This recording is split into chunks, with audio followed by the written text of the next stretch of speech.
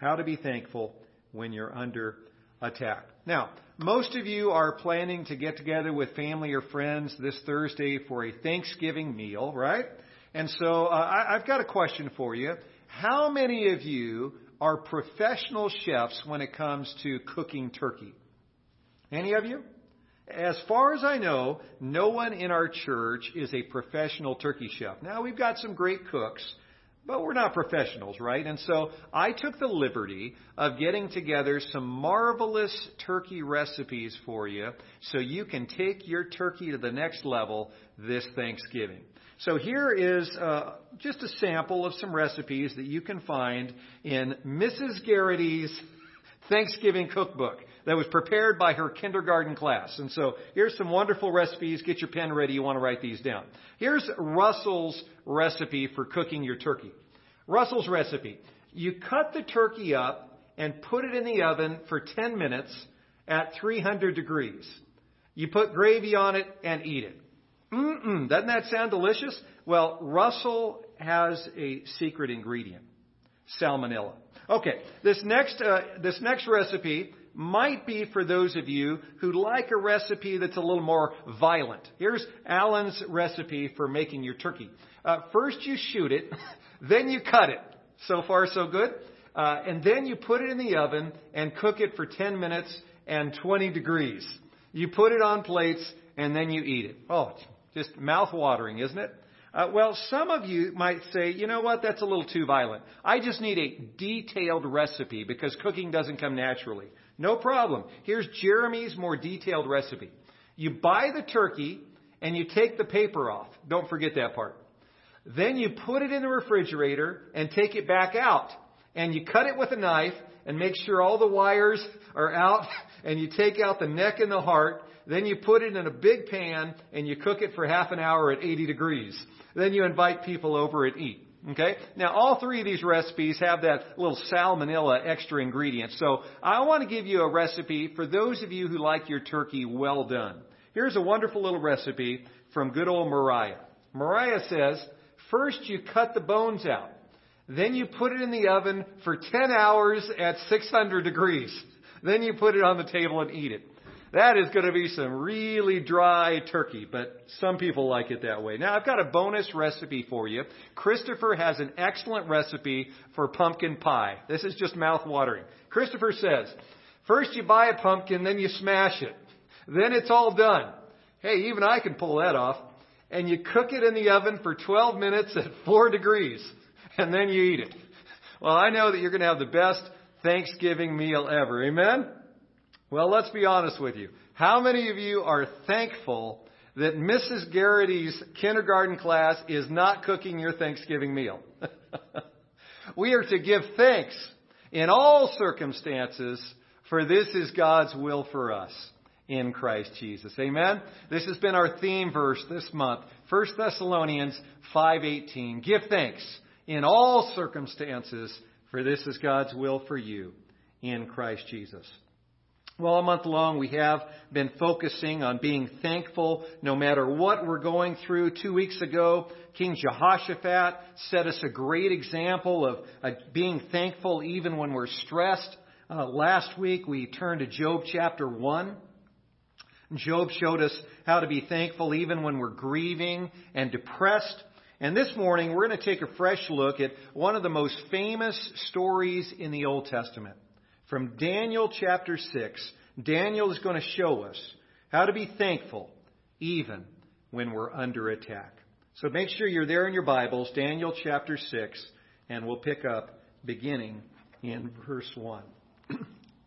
Daniel 6, beginning in verse 1. It pleased Darius to appoint 120 satraps to rule throughout the kingdom, with 3 administrators over them, one of whom was Daniel. The satraps were made accountable to them so that the king might not suffer loss.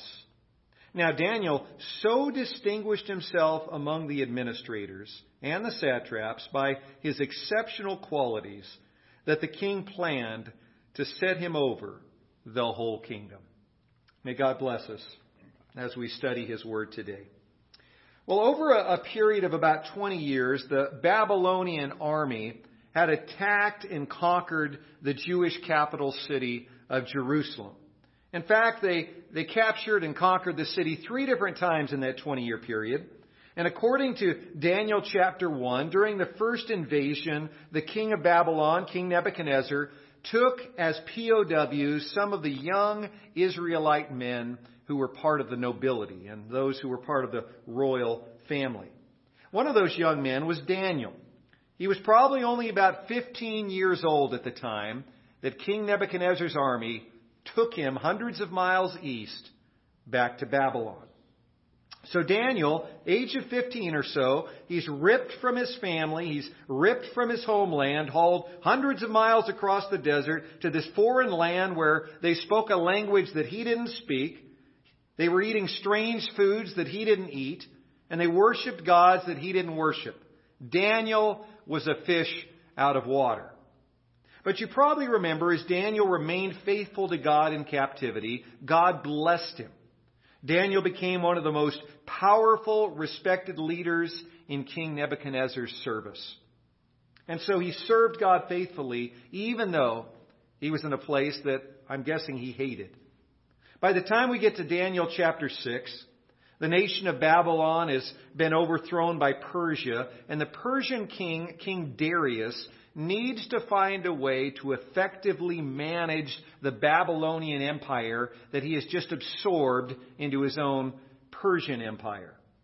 And so King Darius' strategy, according to these early verses in chapter 6, his strategy is to appoint 120 satraps to rule throughout the kingdom.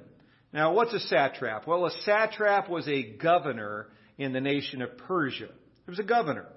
And so Darius seems to have divided his kingdom into 120 provinces, or perhaps he just divided the Babylonian Empire that he had just absorbed into 120 provinces. And he places a satrap over each province. The contemporary English version, I think, says it pretty well to help us get a better idea of how these satraps were ruling.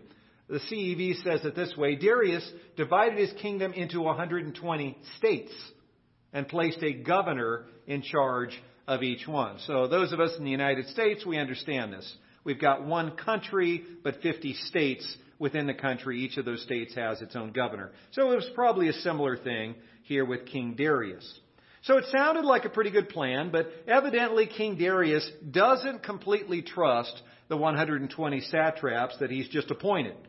Because we read in verse 2 that he appoints 3 administrators over them, one of whom was Daniel. The satraps were made accountable to them so that the king, it says, might not suffer loss. The king fears the satraps might use their new positions of power to embezzle money and pad their own wallets. So the king needs 3 leaders who he can trust implicitly. And one of those 3 leaders, one of those 3 administrators, is Daniel. If you do the math, Daniel, by this time, was probably around 82 years old. At this point, he had been in Babylonia and now in Persia for over 65 years. According to verse 3, Daniel so distinguished himself among the administrators and the satraps by his exceptional qualities that the king planned to set him over the whole kingdom. This is remarkable. There Daniel was, thinking he was going to enjoy his golden years. He's in retirement. He's something like 82 years old. He gets yanked out of retirement and thrust into service with the new administration, and he quickly works his way up to a place where the king wants to make him the second most powerful leader in all the land. Kind of reminds me of a certain character at the end of the end of Genesis. Remember Joseph? Was taken into captivity in Egypt, and God's blessing allowed him to work his way up to being the second most powerful leader in all of Egypt. Similarly, Daniel is about to become the second most powerful leader in the Persian Empire. So God is blessing him in a big way, and we would think from this point forward it would be smooth sailing for Daniel. He's going to be the second most powerful man in the land, and the most powerful man, the king, King Darius, loves Daniel. And so it's got to be smooth sailing, right? Not exactly. The king loves him, but all the other leaders don't. He's got these wonderful character traits. He's honest, he's hardworking, he's reliable. He wouldn't hurt a fly. What's not to like? But the other leaders were insanely jealous of him. The other two administrators and the satraps, they're deeply jealous, and it turns out they're also deeply anti-Semitic. They hate Jews. They didn't want some old Jew to fill the position that they felt they rightfully deserved. And they didn't want that old Boy Scout ratting them out if they were embezzling some funds that they weren't supposed to. Well, Proverbs 27 verse 4 says it so well. Anger is cruel and fury overwhelming, but who can stand before jealousy? It's a great question, isn't it? Cruelty is bad. Fury and anger is overwhelming at times, but no one can stand before jealousy when jealousy is full steam ahead.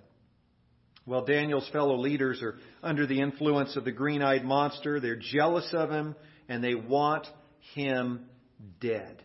Well, we pick up in verse 4 to see what happens next.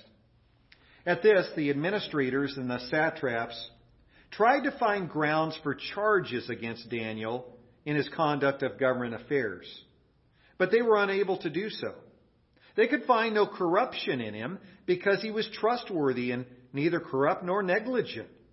Finally, these men said, "We will never find any basis for charges against this man Daniel unless it has something to do with the law of his God."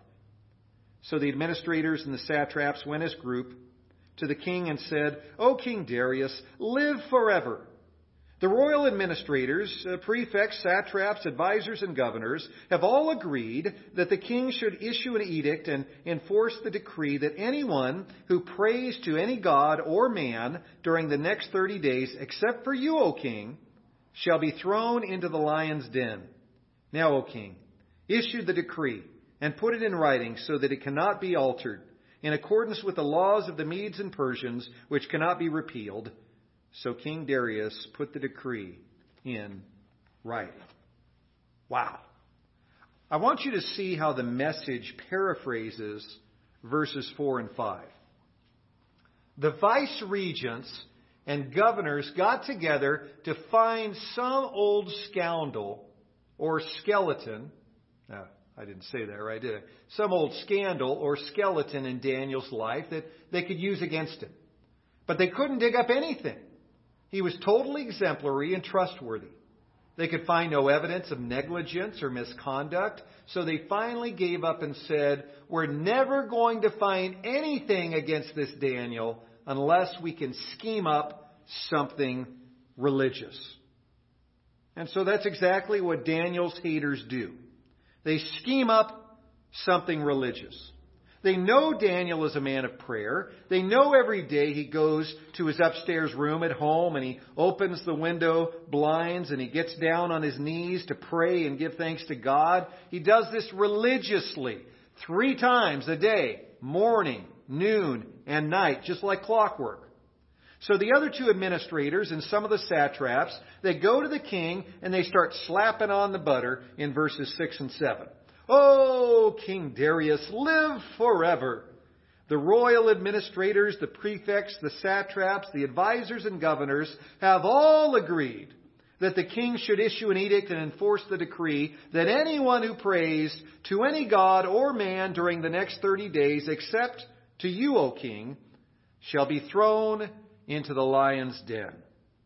Now, does the king smell a rat? Evidently not. I wonder, though, if he looks carefully across the crowd to see if Daniel is in the group. Because he trusts Daniel more than any other advisor. So perhaps he asks the question, "Where's Daniel? I'd like to get his take on your proposal." Perhaps the other leaders spoke up and said, we already talked to Daniel, and Daniel says it's a great idea. He's all for it. He loves the idea. Well, the butter and the deceit seems to work because the king decides to agree and put this edict in writing in a way that it couldn't be revoked. Warren Wiersbe offers this important insight. He says, "There's every evidence that Darius loved and appreciated Daniel, but in his haste, the king had put his friend in peril. It has well been said that flattery is manipulation, not communication. In his pride, Darius succumbed to the flattery of evil men." Isn't that good? Flattery is manipulation, not communication. I'm going to try to remember that because that's a very deep thought. Verse 9, King Darius put the decree in writing. Well, let's see what happens next. Picking up in verse 10. "Now, when Daniel learned that the decree had been published, he went home to his upstairs room, where the windows opened toward Jerusalem. 3 times a day he got down on his knees and prayed, giving thanks to his God, just as he had done before. Then these men went out as a group and found Daniel praying and asking God for help. So they went to the king and spoke to him about his royal decree. 'Did you not publish a decree that during the next 30 days, anyone who prays to any god or man except to you, O king, would be thrown into the lion's den?' The king answered, 'The decree stands in accordance with the laws of the Medes and Persians, which cannot be repealed.' Then they said to the king, 'Daniel, who is one of those exiles from Judah, he pays no attention to you, O king, or to the decree you put in writing. He still prays 3 times a day.' When the king heard this, he was greatly distressed. He was determined to rescue Daniel and made every effort until sundown to save him. Then the men went as a group to the king and said to him, 'Remember, O king, that according to the law of the Medes and Persians, no decree or edict that the king issues can be changed.' So the king gave the order, and they brought Daniel and threw him into the lion's den.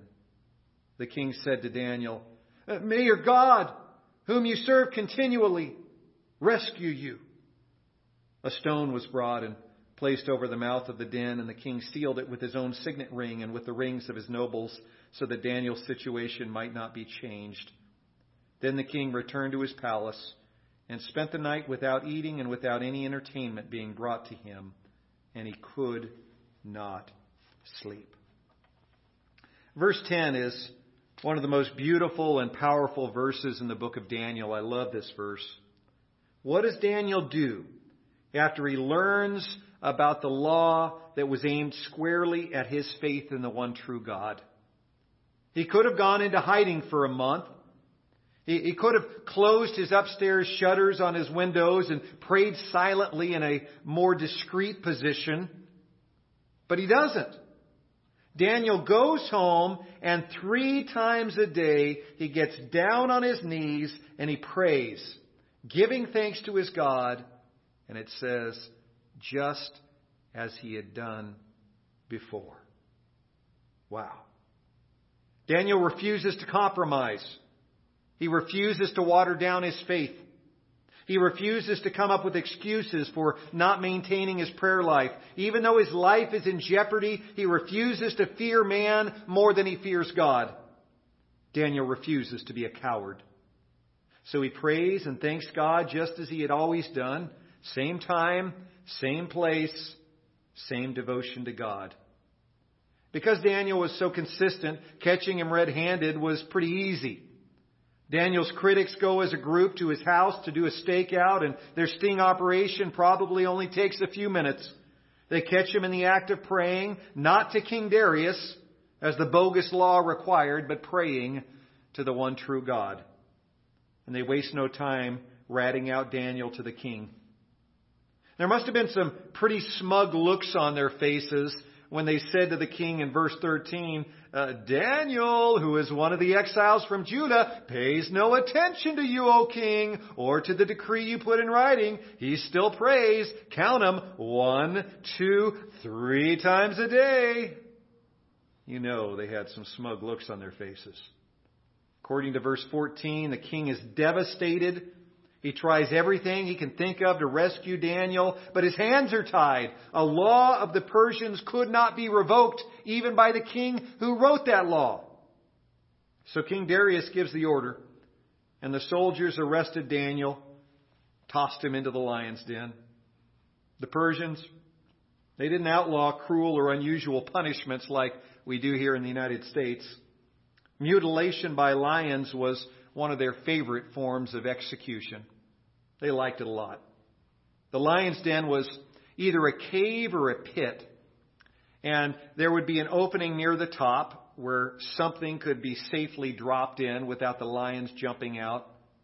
And so it was some sort of cave or pit, and one commentary I was reading said that oftentimes these Persian lion pits or lion caves would have a movable wall that could be dropped down the middle of that cave.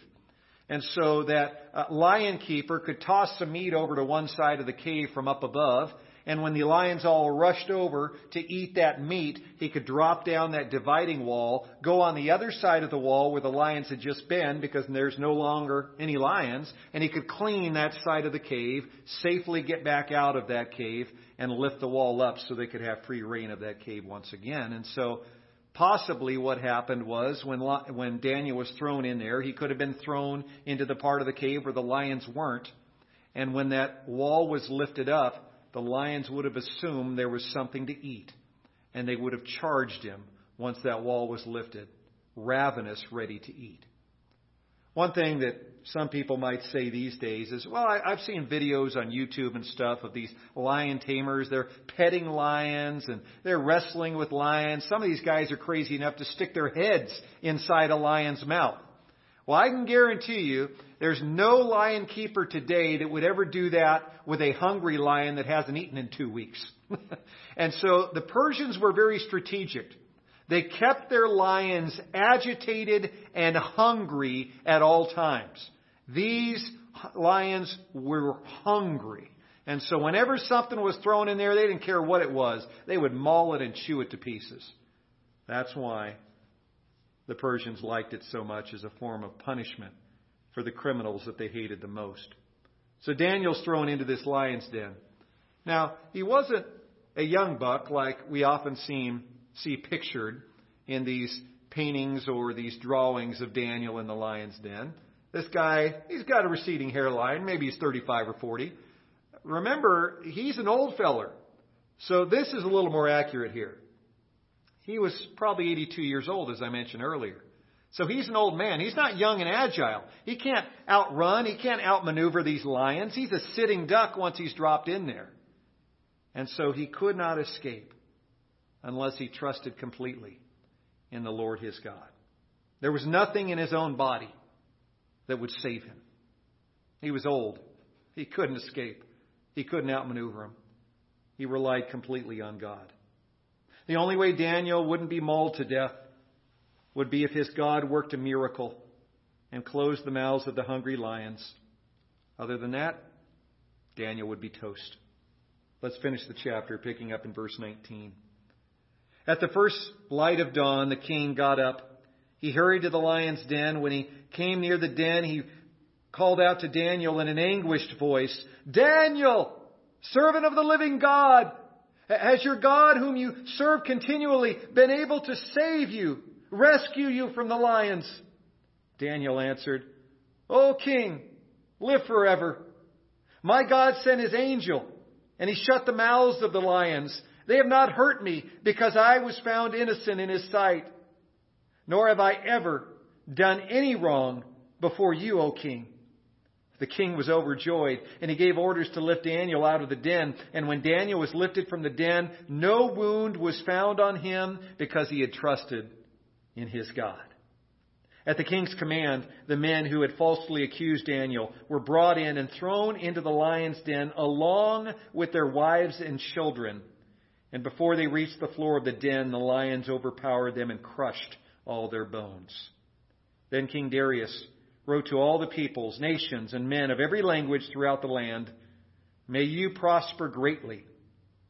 I issue a decree that in every part of my kingdom, people must fear and reverence the God of Daniel. For he is the living God, and he endures forever. His kingdom will not be destroyed. His dominion will never end. He rescues and He saves. He performs signs and wonders in the heavens and on the earth. He has rescued Daniel from the power of the lions. So Daniel prospered during the reign of Darius and the reign of Cyrus the Persian. Isn't that cool? At sunrise, the king rushes to the lion's den. He calls out in agony, "Daniel, servant of the Most High God, has your God, whom you serve continually, been able to rescue you from the lions?" I wonder if Daniel had a dramatic pause. Maybe play with the king for just a few seconds. I'm just going to be really, really quiet and let the tension build a little bit. Kind of wonder if there was a dramatic pause there before he spoke up. Maybe he's counting to himself, 1, 1,000, 2, 1,000, 3, 1,000, 4, 1. And finally he speaks up and says, "You bet God saved me. Here I am, alive and well. O King, live forever. My God sent His angel, and He shut the mouths of the lions. They have not hurt me, because I was found innocent in His sight, nor have I ever done anything wrong before you, O King." Oh, the king is delighted. He gives the order to pull Daniel out of the pit, and the soldiers are blown away, just as Shadrach, Meshach, and Abednego had been pulled out of the fiery furnace, and they didn't have a single singed hair on their body. In much the same way Daniel's pulled out of the lion's den, he doesn't have a single itty-bitty scratch on him. Not a scratch. And the king, knowing that he had been hoodwinked by the other two administrators and some of the satraps, he orders his soldiers to throw all of them into the lion's den along with their wives and children. Now, in Israel, God in the Old Testament forbids rulers from punishing children for the sins of their fathers. That was outlawed in Israel, but it was not outlawed in Persia. Persian leaders believed it was much easier to bury bodies than it was to keep an eye on possible assassins for a number of years. And so they believed there was a high chance that if he executed the head of the family, the sons of that guy that was executed would be putting a target on the king's back as they got older. And so it was easier in the Persian mind just to kill everybody in the family, so he wouldn't have to worry about conspirators and possible assassins. So it was cruel and unusual punishment, but that's what the Persians did. He throws them all into that lion's den, and it's pretty descriptive. Those lions maul and tear those bodies apart before they even touch down on the floor of that den. Those lions are ravenous, and every one of those thrown in the den is killed.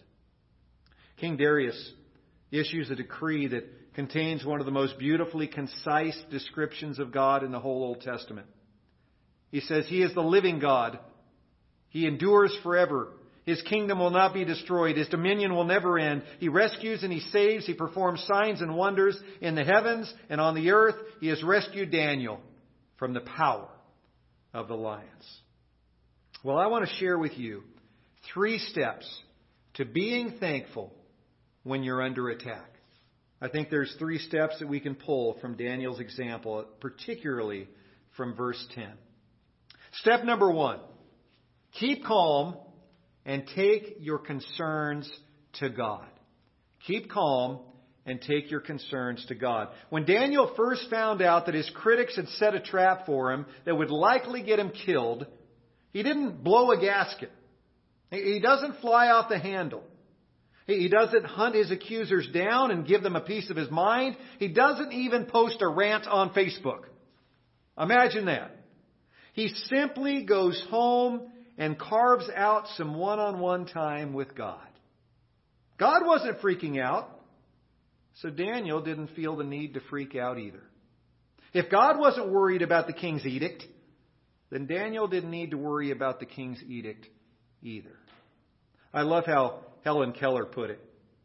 She wrote, "So much has been given me, I have no time to ponder over that which has been denied."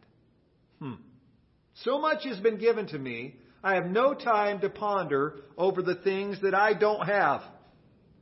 What a glorious thing to say. What a wonderful perspective. From a woman who was both deaf and blind.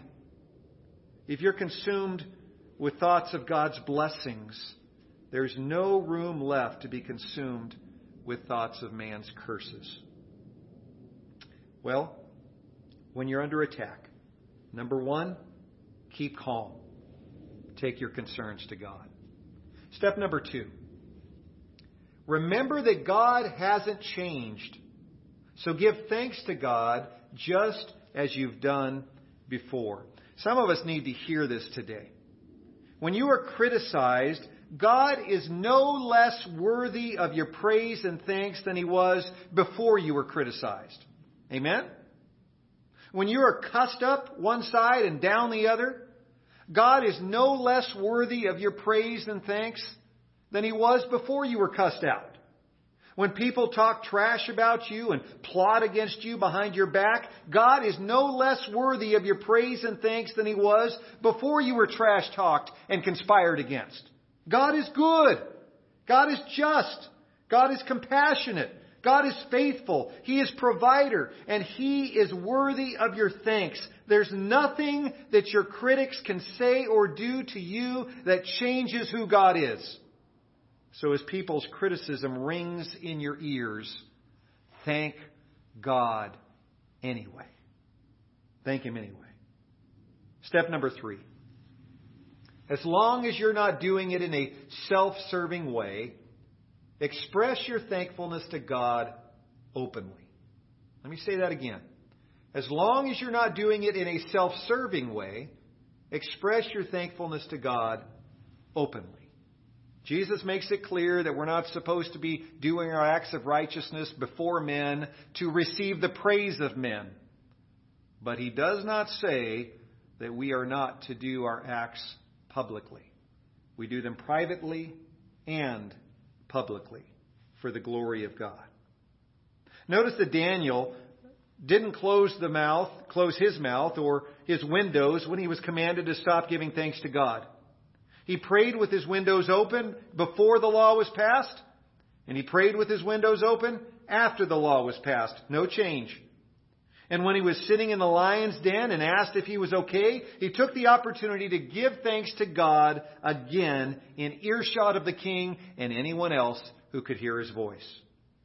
I think it's a shame when we have a lot to thank God for and we keep it all to ourselves. That's a tragedy. Let's not do that, especially this week as we celebrate Thanksgiving. Let's be very vocal, expressing our thanks to God. I found this little quote a few weeks ago from H.U. Westermeyer. He points out something about the Pilgrims that we all need to remember this week. The Pilgrims made 7 times more graves than huts. No Americans have been more impoverished than these who, nevertheless, set aside a day of thanksgiving. Isn't that remarkable? Wow. 7 times more graves than huts. But they set aside a day for Thanksgiving anyway. If they could do it, certainly we should be able to do it. 2 friends met each other on the street one day. One looked really sad, almost on the verge of tears. His friend asked, "What has the world done to you, my old friend?" The sad fellow said, "Let me tell you. 3 weeks ago, my uncle died and left me $40,000. And 2 weeks ago, a cousin I never even knew died and left me $85,000 free and clear." His friend responded, "Wow, that's a lot of money. Sounds to me that you've been very blessed." To which the first man responded, "You don't understand. Last week, my great aunt passed away. I inherited almost $250,000 from her." Now the man's friend was really confused. "Then why do you look so glum?" And he answered, "Because this week I haven't gotten anything." What? This dude had just received almost $250,000. And look, actually it was more than that. And he's focused on the fact that he hadn't received anything this week. So often we're much like this guy.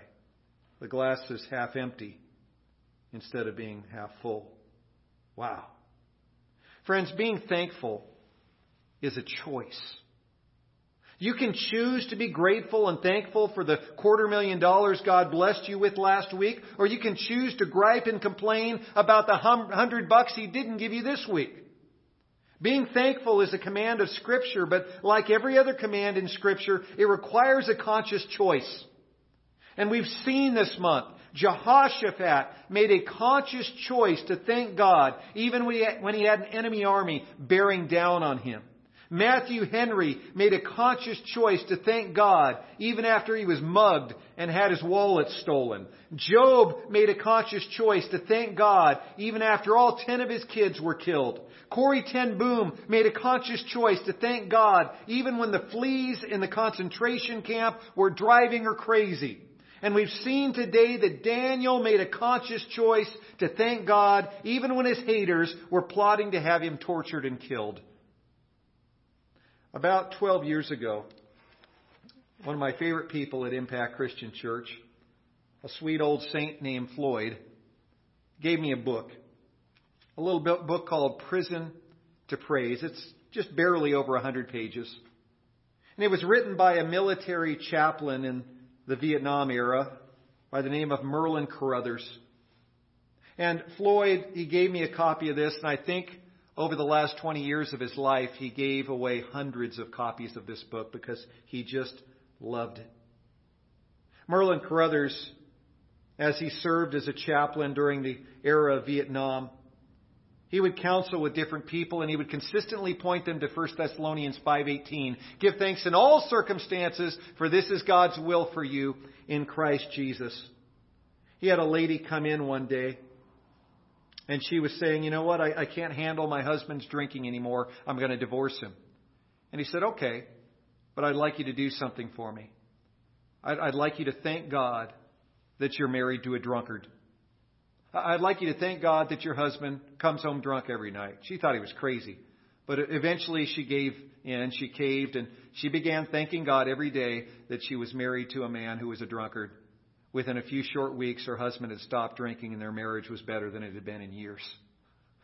Because God inhabits the praises of His people. And when you start praising and thanking Him, even in the midst of your circumstances that stink, you better believe God's going to come in and transform those circumstances from the inside out.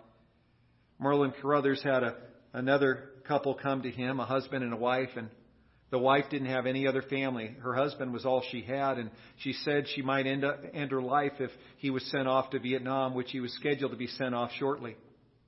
She went in and told the chaplain, can you talk to one of the higher-ups? Can you talk to someone? Because I can't live without my husband. I won't be able to live if he's shipped off to Vietnam.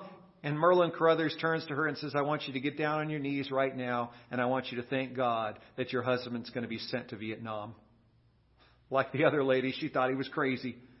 But she began thanking God, and the circumstances unfold that God works some amazing miracles on the heels of praise. That's what God does. He works miracles in and through praise.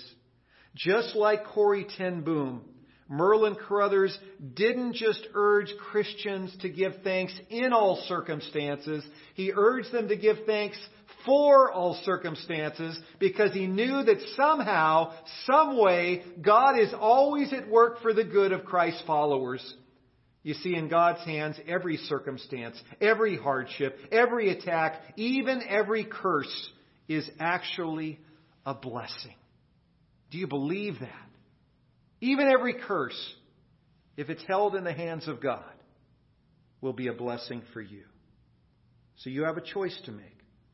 Are you going to be a fair-weather Christian who only thanks God when everyone around you is being nice to you and your health is good and your life is comfortable? Or are you going to do what God has called you to do?